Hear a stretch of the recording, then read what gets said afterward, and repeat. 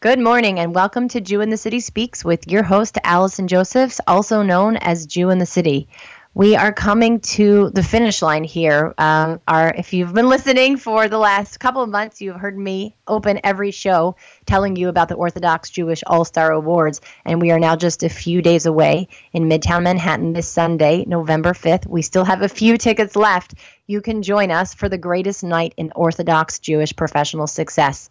And usually you're far away. Usually you only interact with our work from a distance. This is really your chance to come out. And for people listening right now and saying, is she talking to me? Yes, I'm talking to you, because we only can do this if you're a part of our work. If you come out and be counted and give your contribution and fill up one of those seats. This is your chance to say that I don't want to be, judged or depicted in the way that the media normally does, that it should be our turn to explain what the community looks like for us. And as you've heard before, Project Makom, one of our initiatives, gives alternatives, gives options to people from the ultra Haredi world who life has not worked out for them there, and they're looking for ways to stay religious. Our work at Project Makom offers those pathways, and the event that night on Sunday, November 5th, will benefit this part of our program and enable us to be able to help more people in this position. You can sign up for tickets at jewinthecity.com/events. As you know, our mission at Jew in the City is to show you stories in the Orthodox world that you don't hear anywhere else, is to show you perspectives that are often not reported on. Unfortunately, we often hear the worst from the Orthodox community. That's what traditional media loves to focus on, and we use social media and radio media to tell the other side of the story. And an interesting topic came up. I was just trying to remember with our guest how we got connected originally. Someone reached out to us to find out if she could be religious in the IDF. I think this is someone that was trying to grow in their observance and figure out how to do it. And I put out a posting on Facebook. And thank God we have 70,000 followers across social media. And we heard from a woman named Ziesel Miriam Rahimi, who told us that she was observant in the IDF, and she would be happy to talk about her experience. And we're so excited to share Ziesel's story. So thank you so much for joining us today. My pleasure.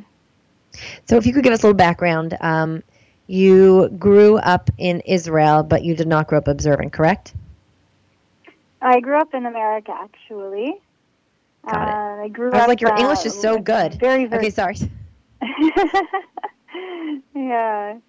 I made Aliyah when I was 21. I grew up heavily influenced by my participation in Young Judea, the pluralist Zionist youth movement, going to their summer camps, and I always knew I would do their post-high school volunteer program, and that's kind of what set me on the trajectory to want to both make Aliyah and become religious. Very cool. And so what age did you start becoming observant? It was, I think, around when I turned 19 that I started keeping Shabbat, and that was like my only mitzvah for about a year. Like some people would kind of like, well, why are you Orthodox? And I was like, I'm not Orthodox. I only keep Shabbat. And then through a year of keeping Shabbat and trying to spend more time with people who also kept Shabbat, which in my case, I went to college in Iowa, where the only observant people in like probably a 70-mile radius were the Chabad Shlichim. So I got connected with them and started absorbing more of the all-encompassing lifestyle. And so the next, like a year after I started keeping Shabbat, I also started dressing modestly full-time, and I stopped touching men. And a year after that, I started keeping kosher. It's kind of a funny order to do things in. But, I find, Ziesel, that people, we have sort of the things that are the hardest for us. And I think often people start with the things that are less challenging. And we kind of, would you find that's the same thing, that you kind of start with the things that are more doable and then you leave the harder ones for later? Well, Shabbat was definitely the most intuitive thing. Like, I always loved Shabbat. Young Judea, being pluralist, did have a Shomer Shabbat atmosphere, and I always loved it. It just never occurred to me that it was something I could do outside of that Young Judea summer camp framework. So I was very happily and with very little friction that I started keeping Shabbat. ironically, the modesty side and the not touching men side was a lot more difficult. I always loved giving everyone hugs, and I'm very uninhibited and have been performing since I was quite young. And so I felt like the second step of modesty and not touching men, I kind of went for because I felt like that's where I would get the most personal growth.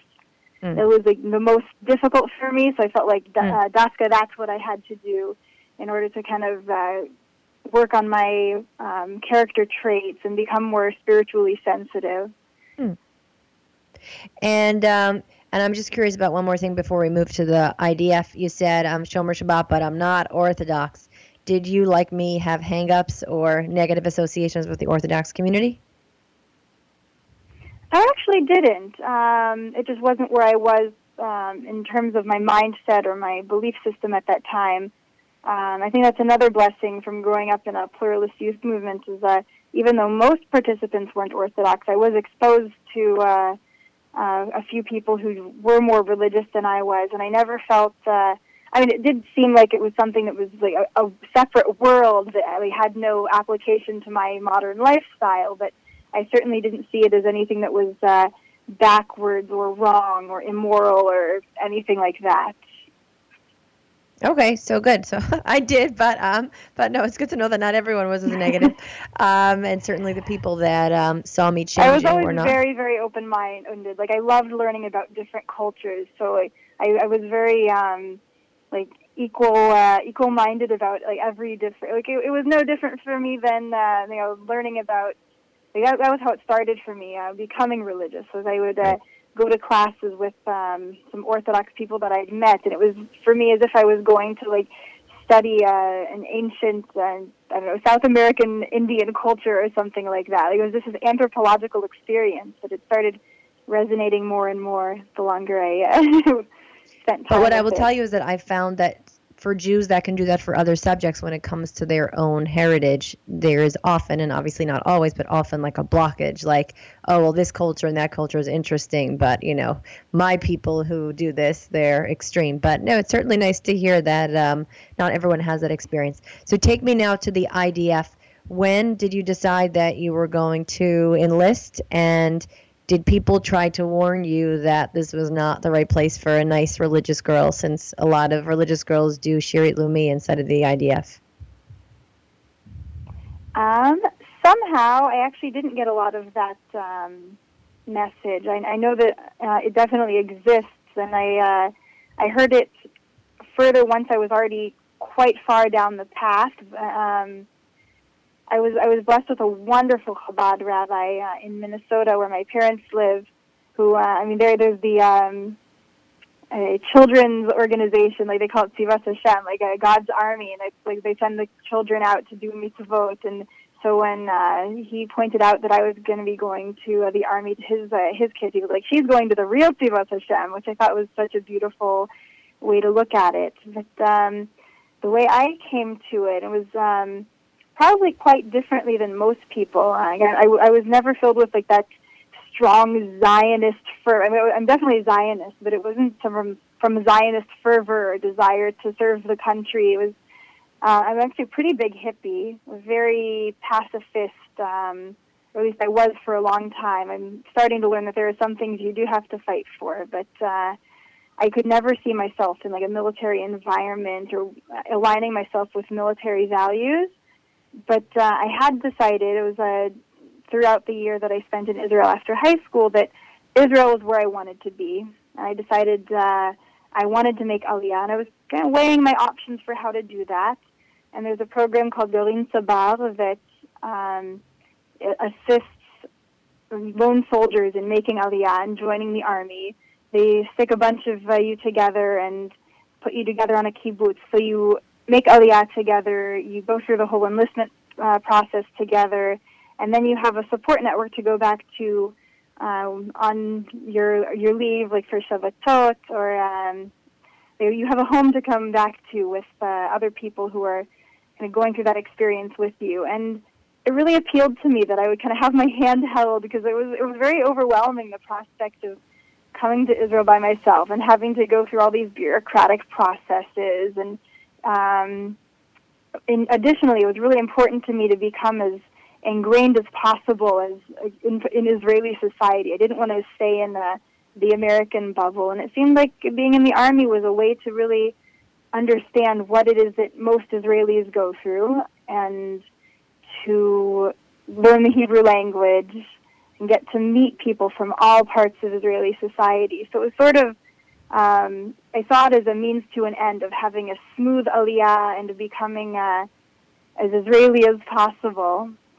And that was sort of how I decided to do it. It was when I'd already decided I wanted to be in Israel, and I was kind of figuring out what the best first steps would be in becoming a citizen and making it my home. So how did it work being a religious young lady in the Army? What were the challenges? Is there anything that being religious makes the Army easier, maybe relying on prayer or faith? What was that experience like for you? Wow, I feel like each aspect of that question I could talk about for a long time.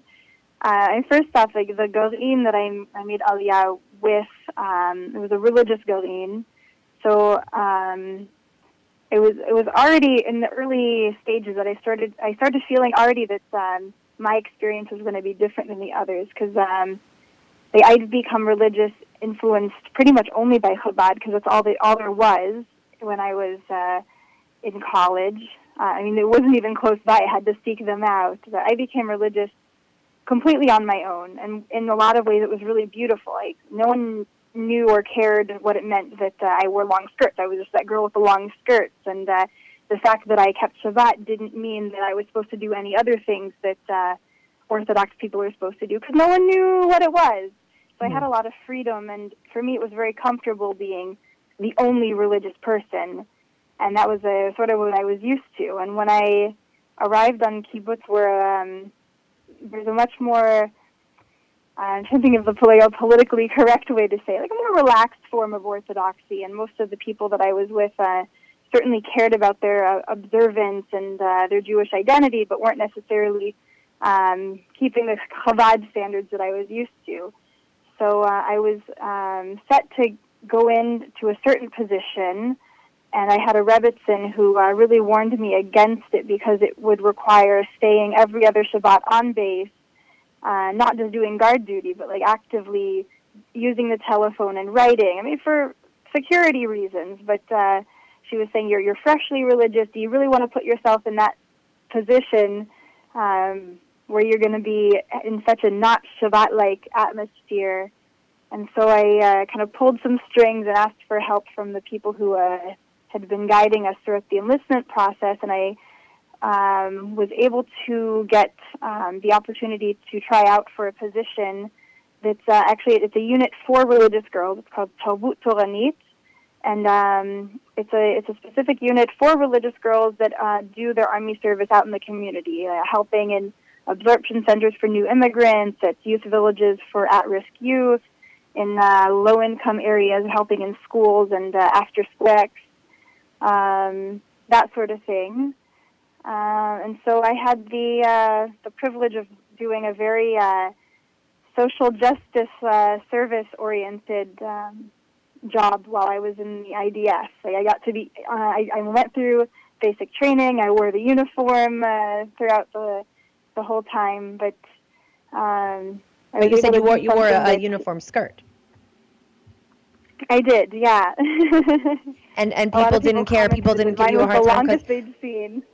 No, but so the question is, I found, even I didn't spend a ton of time in Israel. I was there for a few years in different capacities.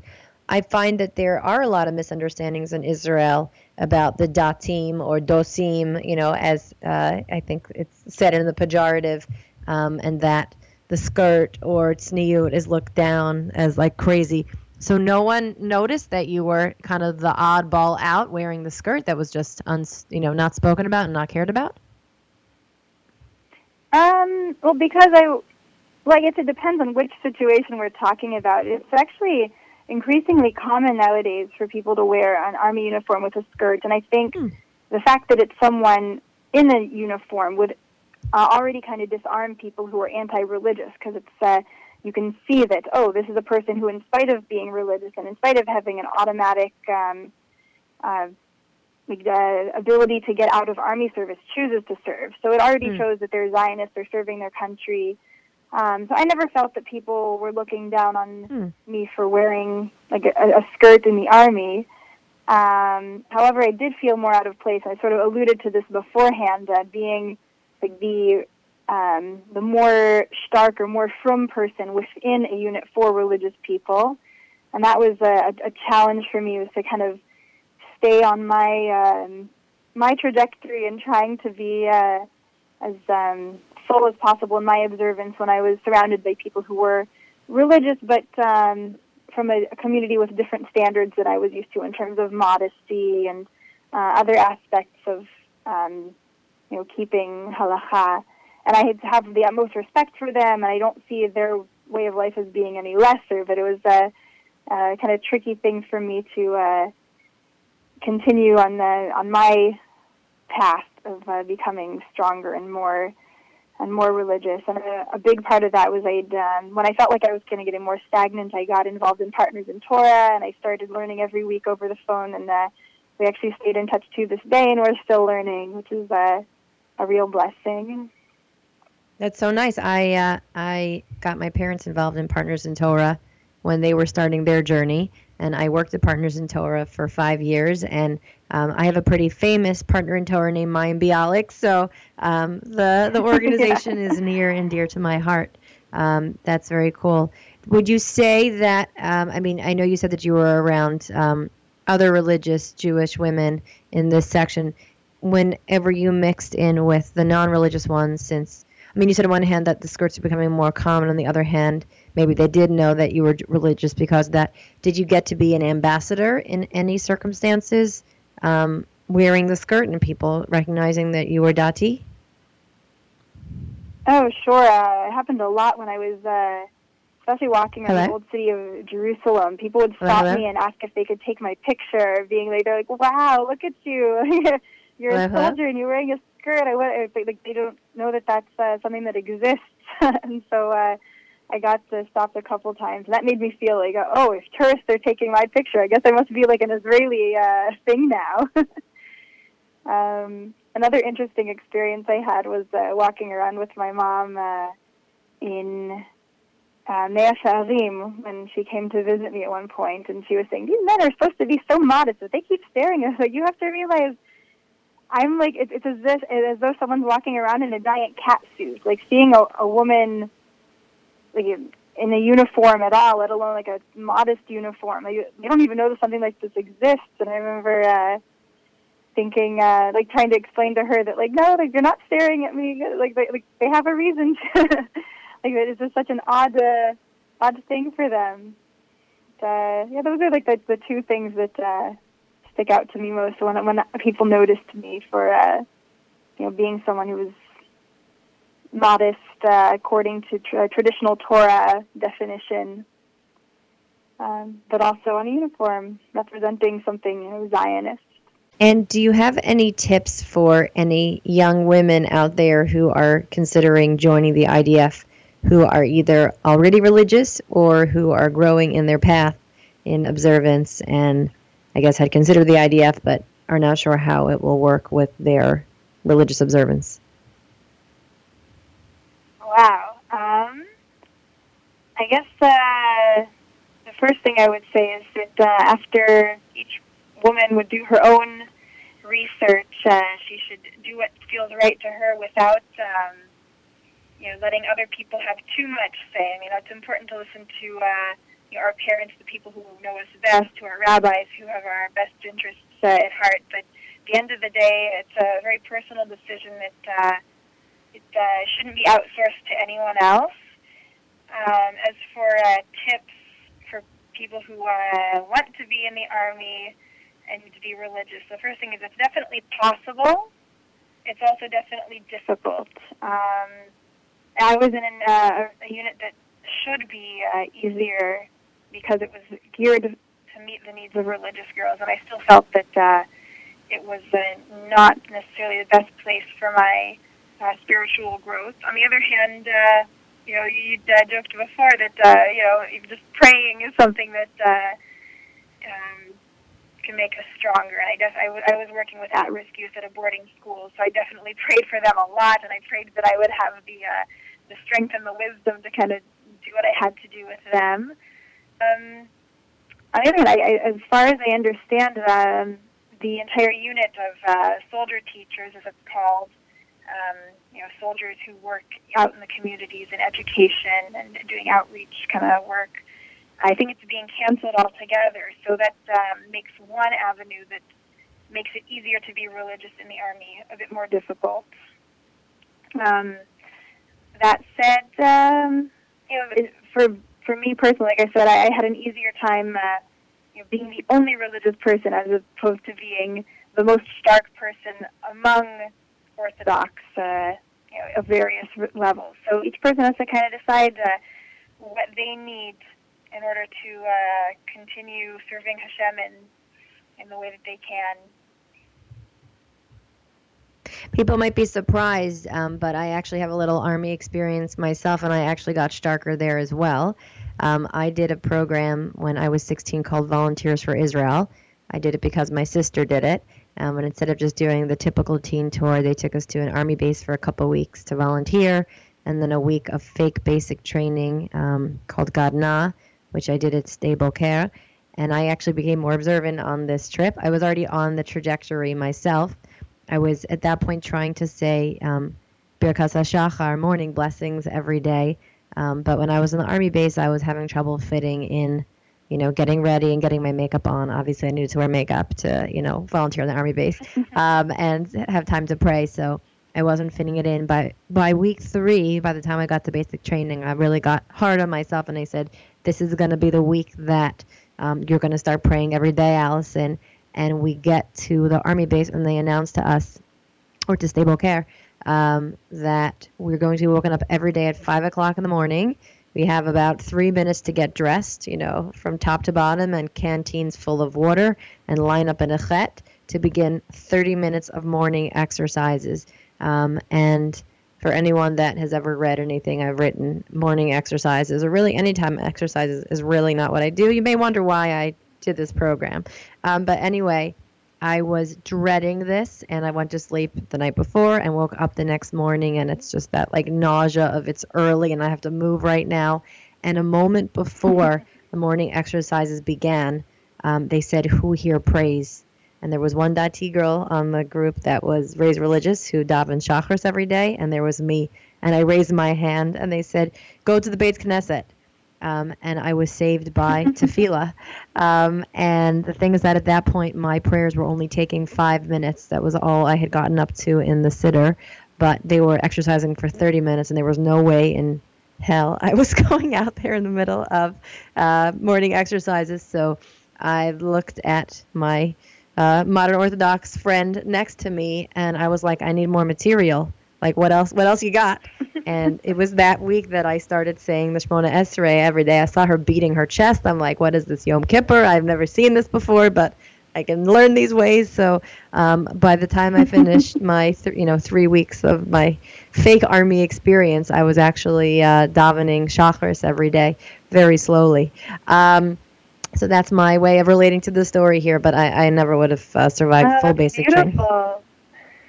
Yeah, thank God I survived. Yeah, it's such a volatile thing that you never know how Army is going to change you. I know someone who went in Shomer Negia and he came out not even keeping Shabbat anymore, but I know people who went in completely secular and came out religious. And thank God nowadays there's less now, I think, for girls because they're closing down this particular program, but I know there's increasingly more and more options for people who care about either learning in yeshiva and what to do Army at the same time. There's so many different programs to combine the two. I think it's such a kiddush Hashem that now these worlds are considered by so many to be polar opposites, like the military secular and the religious right, like the religious, like Haredi, ultra-Orthodox. It's like never the two shall meet. But thank God nowadays there's so many ways to combine like, serving the country and serving Hashem. I think it's a beautiful thing. Totally. We got about 3 minutes left, and I want to hear the final thing that you mentioned to me when we first started talking, which is that people told you that a nice religious girl has to meet her husband in Shidduchim, but you showed them. So if you could tell us a little bit about how and where you met your husband. Oh, I went down kicking.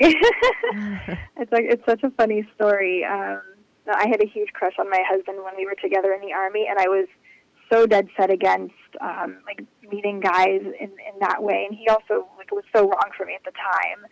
So I learned already that a crush is just this like physiological phenomenon of hormones that has nothing to do with like who would actually be compatible with me. So I just completely ignored it and squished it, and then I went to study in seminary, and I went on shidduchim quite intensively over the course of about 2 years. And after 2 years of a lot of almosts and a lot of not reallys, I kind of remembered him, and so I tried to engineer it like a proper shidduch. I had my rabbi call one of his rabbis, who I happen to know taught both at his pre-army program and at my seminary.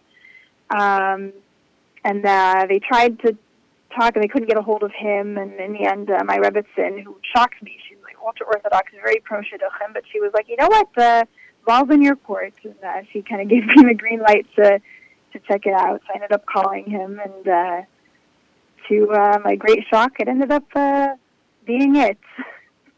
And, very nice. So I almost admit it shamefully because I wanted to be a poster girl for how the shidduch system works, but in the end I was my own matchmaker. You know what? Sometimes we have to put a little more hishtadlus into the process. So I think really what my takeaway from this story is that different things work for different people, and we can have, certain guiding principles that, generally might be good ideas, but I think it's important for there to be space for individuals to sort of live out their dreams. And I think that while things might not always be quote unquote done, as long as there's technically room within halacha, if the person has a need or a strong desire to do something out of the box, I think we really need to give ourselves that freedom, give a longer sort of rope to our children to express themselves. I think we think that we can keep people on more by keeping them sort of in this smaller space, but I think in many cases when we give a little more space for freedom and self-expression and individuality, that's where the person can flourish as a religious Jew. So thank you for sharing your story and how this worked for you. Absolutely. And if any of the listeners do end up going on and decides that coming to Israel and being a lone soldier is the way to that they're supposed to serve Hashem and serve Israel, then they should hit me up. I'm happy to host for Shabbat. So. Oh, wow. All right. That's a very nice offer you've made there. Thank you so much for joining us today, Ziesel. And thank you so much for listening. Remember, you can get your All-Stars tickets at jewinthecity.com/events. And we will see you here same time, same place next week. Bye-bye.